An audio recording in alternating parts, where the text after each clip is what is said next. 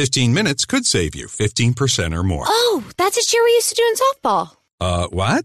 It's actually Geico's. Whenever someone hit a triple, we would wave our bats and yell, 15 minutes could save you 15% or more. But we never got to use it because we would only hit home runs. Annoying. The phrase is from Geico because they help save people money. Geico? Yeah, they were our team sponsor. Geico. 15 minutes could save you 15% or more. Welcome to one more edition of Politics Done Right. I'm Egberto Willies, your host. Today we have the honor to have Abigail Orisman. She's an author of The Radical State, How Jihad is Winning Over Democracy in the West. An award-winning journalist she is and an essayist. She has contributed to Foreign Policy, Forbes, Salon.com, The New Republic, Politico, The Wall Street Journal, The Washington Post, The New York Times. I'm getting tired saying all this stuff. The World Policy Review and other venues. She is a regular contributor to the Investigative Project on Terrorism and has spoken widely on the subject, including appearances on WNYC's Brian Lehrer Show, BBC News, and CNN. For more information, remember to consult her at AbigailEisman.com, AbigailEisman.com. Her latest book, Rage, Narcissism, Patriarchy, and the Culture of Terrorism. Welcome aboard, Abigail. How are you doing today? I'm good, thank you. I love how you say that. Well, let me tell you something. I started to read the beginning of your book, and you took me on a journey through a run through New York. I'm telling you something. I like your way with words. I can see why you win the awards. I can also see you take people where you are as you write, and that's a great thing for somebody like me, at least. Well, thank you. That's very kind of you. Well, tell me a little bit about, before we get started deep into this stuff, this is a political show, but we don't necessarily get very political with people who aren't necessarily political, but I kind of think that you are. So what are your thoughts on where we are in America today? Let's just talk about it from a political point of view. Well, how long you got? Well, actually, since I want to talk more about rage, give me whatever you want, and I'll kind of. I'll tell you. I think if you want where we are specifically today, I think we're on the cusp, and I like to think we're on the cusp of something very hopeful. I think we are going from, and this obviously relates very closely to my book. We're going from an administration under a man who was accused under oath of having beaten and raped his first wife, who was known to have beaten at least one of his children, to the administration of the man who created the Violence Against Women Act. And I think that's about as good a metaphor for where we were and where we're going as I can possibly give you. You know, something that was actually pretty beautiful. I mean, and the fact that you actually use the word, you're hopeful in this transition. I mean, I am always hopeful that if we stay engaged, we can get things done, that we can effect change. I'm always hopeful about that. What felt a little bit terrible about this was that there were 74 million Americans who felt okay. I don't necessarily say that they all agree with what we had in power, but somehow were willing to continue what we had. And in that light, I want to ask you, how do we get to those Americans? I mean, I like your book seems like the type of books that you write, and having more people write books like that seem like an antidote. Your thoughts? Well, I certainly hope so. I would like to think that my book was something of an antidote, because that was part of why I wrote it. Not just for the current administration, but for a general culture of terrorism, which is where we are in America and around the world right now. There's an enormous amount of violence. There's a rise in violent crime. There's a rise in domestic violence. There's a rise in hate crimes. I think part of why that is, and part of why it turned into 74 million votes for Donald Trump, is that much of this is generated by fear. You know, we we hate what we fear. There's this fight or flight response. And people fight against what they're afraid of. And very charismatic or populist leaders succeed by making people afraid. That's how they gain power. And in the process of making people afraid, they also make them, many of them, more tolerant of violence, sometimes more violent themselves, because there is this enemy that has to be vanquished. I genuinely believe, and I am an optimist, but I genuinely believe that without that voice in power, with a more calm, kind, empathic voice, that will change. Because people will no longer be as afraid. Let's examine those 74 million people, because, and we are going to get into, and I think you're kind of edging, much of what you're saying sort of mimics some of the things that you say in the passages of the book. But I want to examine the 74 million people since you opened that door. You talk about fear. Yeah. Fear, tell me, what are the fears? Look into the eyes of those 74 million people. What is it that they have to fear, really? That they have to fear, or that they think they have to? That they think they have to fear. That's a better way of putting it. They feel that they have to fear being replaced, losing their status, losing their prestige, losing their power, losing their position in society, losing their jobs. Most of the time, the things that we fear most in life are the things that we fear losing. So if you fear losing something, you will do whatever you can to protect it and to protect your possession of it, your power over it.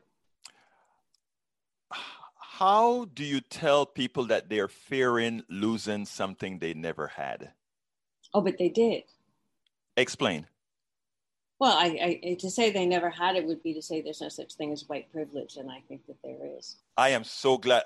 Again, you always open the door first, you know. And when I do my interviews, I try to make it very pleasurable for the person that I'm interviewing, and I kind of lead things in certain. But you're great now. Now that you're talking about white privilege, thank you for bringing that up. You are white, I think. Yes, I am. Okay. When we talk about white privilege in my domain, I know that people think it exists. I know that people live it. I know that when I go into a store that I'm treated differently than somebody with a different hue than I am. But where I came from, that to me is, what's the word that I want to use? And I want you to expand on this for me. When I talk about something that they never had, I've always seen racism and that privilege as a tool. In other words, it was a tool for, in my opinion, for separation in such a manner that a few elite, including the honorary white, notice I said the honorary white, was also an accomplice of that to keep everybody in their place and keep just a few on top. I'd like you to tell me if you follow what I'm saying. I think I do. Okay. And you want me to say something about it? I want you to, I want you to expand on that within the nature of your books, if you will, because I think one of the reasons this white privilege thing lasts so long is because we've been fighting it in the wrong manner. And I'd like your thoughts on that. Ooh. I think I should also point out that I'm not just white, but I'm Jewish. Okay. Being Jewish, and especially someone who lives most of the time in Europe, I am conscious of and have felt what I know many Black Americans feel. Mm-hmm. You know, I know what it is to be hated and cut out because of who I am, mm-hmm. whether I'm even a practicing Jew or not. I know that it is dangerous where I live to be Jewish. So I understand where that feeling comes from, but I also feel that you are really on the button when you talk about the elite and this group of people who have tried to keep everyone else including the Jews, including Blacks, including Asian Americans, keep them down. And I think that is still the same thing. It is this, they have this power. They've always had this power throughout the world. And anything that threatens it becomes the enemy. So you have two ways of dealing with that. And there are those people who are raised in cultures and raised in families and schooled to be empathic and inclusive and not to fear what is other.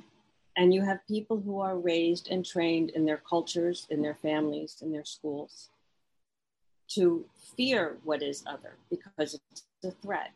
And if you fear it, you hate it. I'm Robert Conti, Chief of the Metropolitan Police Department. I have an urgent message. Unfortunately, traffic fatalities have increased in D.C., and I need your help to reverse this troubling trend. Did you know that using a seatbelt can drastically reduce the risk of death or serious injury to you or a loved one?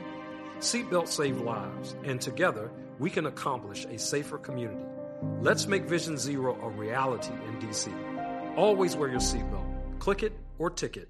Unless you've been living under a rock, you've probably been hearing a lot about the stock market lately. Millions of people are beginning to invest for the first time ever. And we're realizing that the financial system should be built to work for us. That's why Robinhood is creating real human education resources, truly digestible financial news, and a platform that lets you invest in your own way, on your own terms. The next generation of investors is already here, and it includes you. Robinhood. Investing is risky. Robinhood Financial, LLC. Now, I tell you something interesting, and then I want to go a little bit deeper into your book. Mm-hmm. Whereas a lot of people look at the privileges and the racists and all these haters as they look at them as these bad people and all of that. Ironically, as I grew older, I actually felt sorry. Here I am as a Black man and aggrieved, a Latino, a Caribbean, all these things all in one package. And when I look at the racist, when I look at the sexist, when I look at the homophobe, a homophobe of which I used to be until I grew up and learned, I actually feel a real sense of pity for the person. That's interesting in two ways. One is that I agree with you. I do too, although I feel more compassion than pity. Mm-hmm. And I'll tell you why. Pitying somebody is a way of putting them beneath you. And I try very hard not to see any of us. I may disagree with somebody's politics, but I don't want to look down on them. I just want to feel more compassion for them and hope that I can change their minds. Thank you, because I think you corrected me appropriately. It's not pity that I feel; it is compassion. You're right. And thank you for. Words have meaning, and I stand corrected on that. I stand corrected. You're absolutely right. Let's go into rage, narcissism, patriarchy, and the culture of terrorism. The average person that reads that title says, what the hell does narcissism, patriarchy, and terrorism have in common? And I think the idea here is that you're going to connect those dots. So start connecting for me. Narcissism, which is what we've just lived through. It is difficult to connect the dots because it's not a linear connection. It's really a web of the three of them. But a person who is narcissistic is usually someone who is reacting from shame and a sense of needing to overcome that shame. And so they make themselves greater than everybody else. And the worst thing that can happen to somebody like this is to feel shamed, which is what we're living with Donald Trump at the moment. And what happens when they feel that kind of shame is they grow violent. They become enraged. And that's the title of the book, is Rage. Their rage is what can lead to terrorism. Part of what leads to narcissism and part of what leads to a terrorist kind of culture is a patriarchal culture or a patriarchal hierarchy, which is sort of part of what a lot of people call toxic masculinity. Mm-hmm. The idea of the man as this muscle-bound, knight in shining armor warrior who is going to save the world. Sly Stallone, you know, all of these people, Rambo, who are going to somehow rescue everybody by the virtue of their greatness and their strength. And that is actually a very dangerous image because it promotes the idea that goodness is power, strength is power, and not just power, but power over other people, other things. And a narcissist tends to see himself, particularly a male narcissist, tends to see himself in that way as this this all-powerful savior of the universe. And when you pull that out from under him, he becomes enraged. So it's all very complicated and intermingled. So it's not a linear connection, but they are very closely connected. Well, I mean, the fact that you do have more male terrorists and you have female terrorists, I think, give such credence to patriarchy as being sort of a genesis of that kind of behavior. And I have not seen, and I hope this doesn't sound sexist, but I have not really seen too many women that I would be able to consider narcissist either. So, I think it depends on how you define a narcissist. Exactly. When women who are raised in certain cultures that breed narcissism by the nature of that culture can be, absolutely. Example? The difference that you often see, and this happens very often in Middle Eastern cultures, is the association of the I with the we. So somebody may not be narcissistic as a person, but views the we as superior to everybody else and will die for that we, for the ummah, as they say in Islam. And this is where you often do get women who become suicide bombers, for instance. Okay, I see. Now, it's interesting that you brought in some of the Middle East here, because in this sort of a two-part question or a twofer, because we tend to call what we have here not terrorism, but something else. But over there, terrorism. Now, you've interviewed a lot of white supremacists, as well as you've interviewed jihadists. Tell me if there's a difference, if the genesis of their behavior is the same. Kind of give us a breakdown. As what I hope that'll do is kind of take some of the blinders off of Americans. The genesis is exactly the same. It is exactly the same.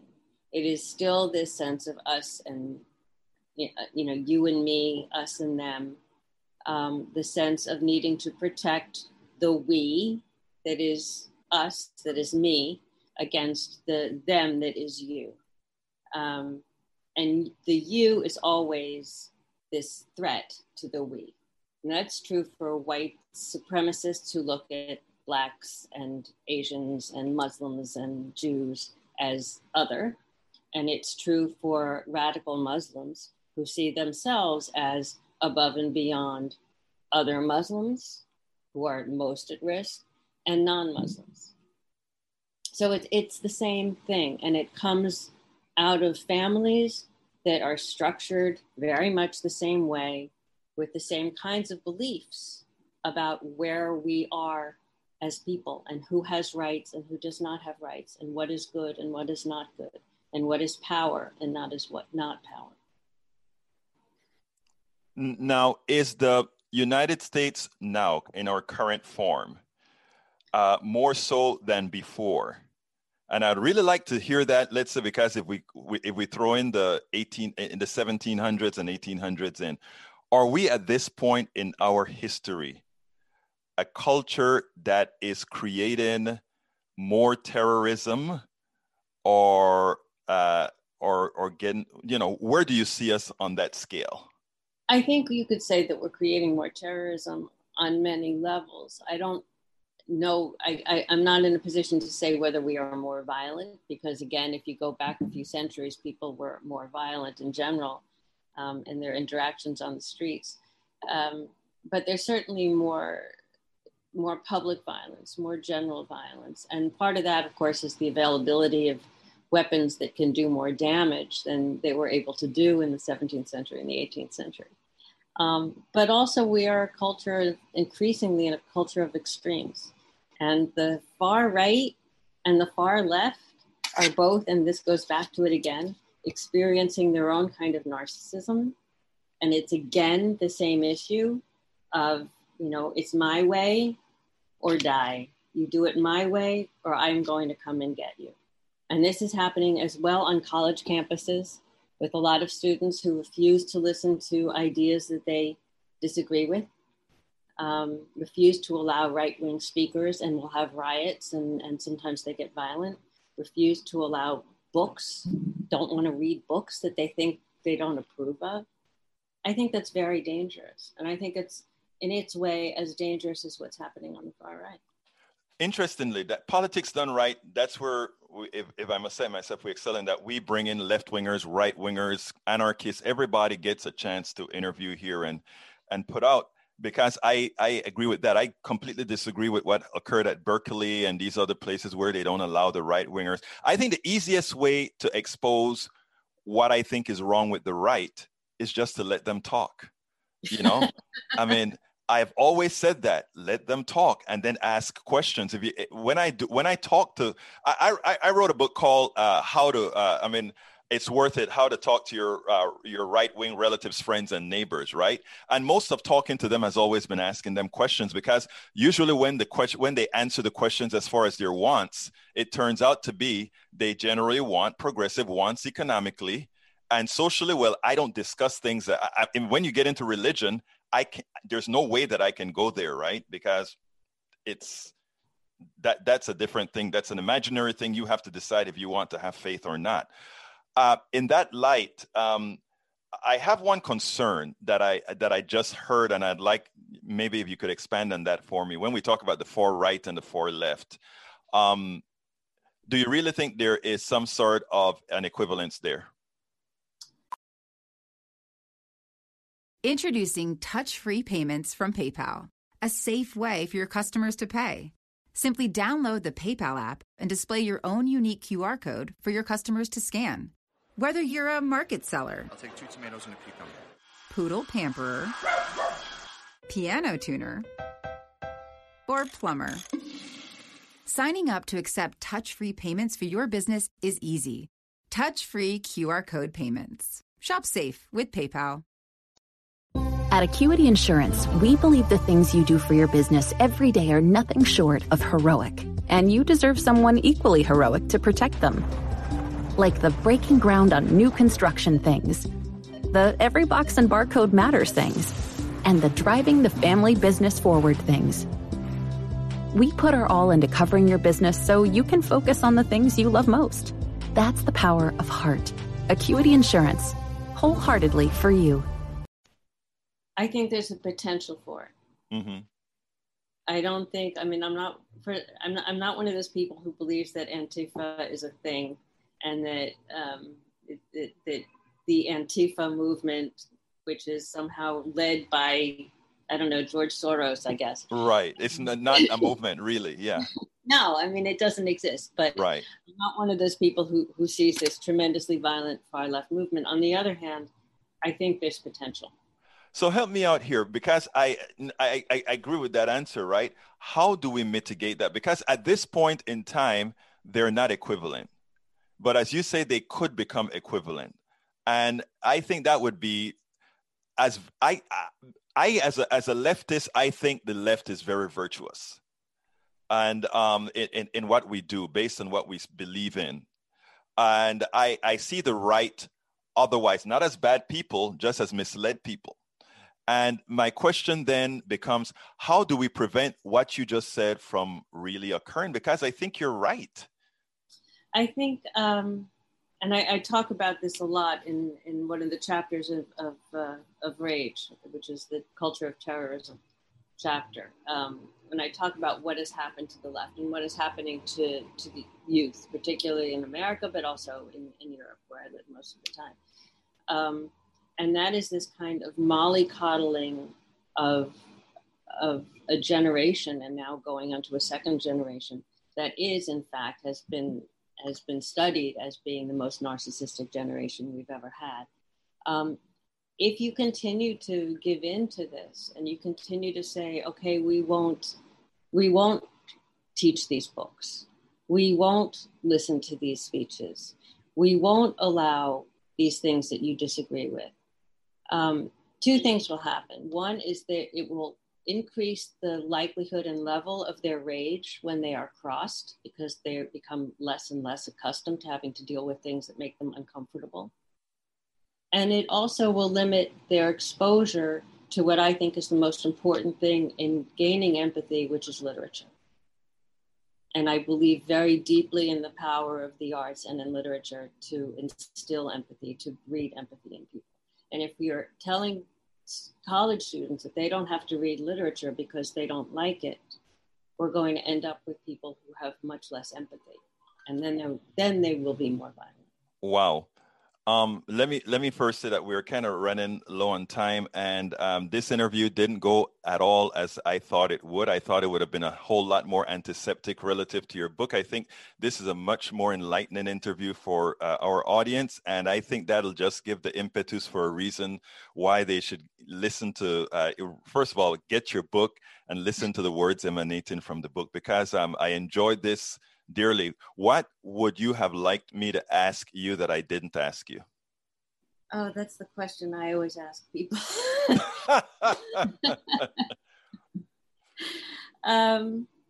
I honestly don't know. I think you asked me some very good questions. It's concerning to me. One thing that we didn't talk about, and that is a very big part of Rage, is the issue of domestic violence in families and against women, and the fact that this is not taken as seriously as it needs to be. People don't understand it. They don't understand what the experience is. And the experience is one of terror. It is of true terror. And it needs to be looked at better. It needs to be legislated better. I would hope that people start to understand that private violence is public violence, that what happens in the home happens to everyone.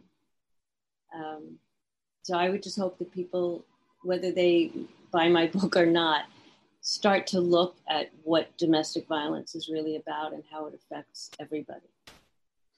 And that is why I always ask that last question, because first of all, I get enlightened by, wow, next time around, I saw that notion in your book, and it's something that I really should have asked likely in the beginning. I didn't. So thank you so kindly for bringing that up. Look, I really enjoyed this interview, and I hope folks that are listening to us right now go out there and get the book. You know, I don't always tell folks after we do interviews to go get the book or what. Get this book. Abigail R. Eastman, thank you so kindly for having been on Politics Done Right. Thank you very much. We spend a lot of time deconstructing the news, trying to parse it into a form that everybody can understand. We try to find those little nitpicks where it flies above the fray, etc.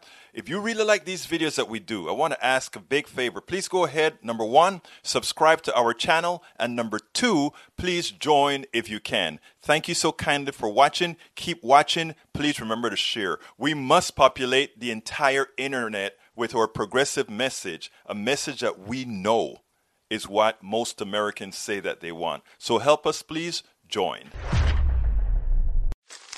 Me, but also you. The Pharaoh fast forwards his favorite foreign film, Powder Donut. Okay, what's my line? The only line I see here on the script is get options based on your budget with the Name Your Price tool from Progressive.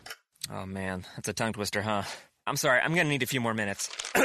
Bulbous Walrus, the Bulbous Walrus. The Name Your Price tool, only from Progressive. The owl ran afoul of the comatose coxswain. Progressive Casualty Insurance Company and affiliates. Price and coverage match limited by state law. Introducing touch-free payments from PayPal, a safe way for your customers to pay. Simply download the PayPal app and display your own unique QR code for your customers to scan. Whether you're a market seller, I'll take 2 tomatoes and a cucumber. poodle pamperer, piano tuner, or plumber. Signing up to accept touch-free payments for your business is easy. Touch-free QR code payments. Shop safe with PayPal.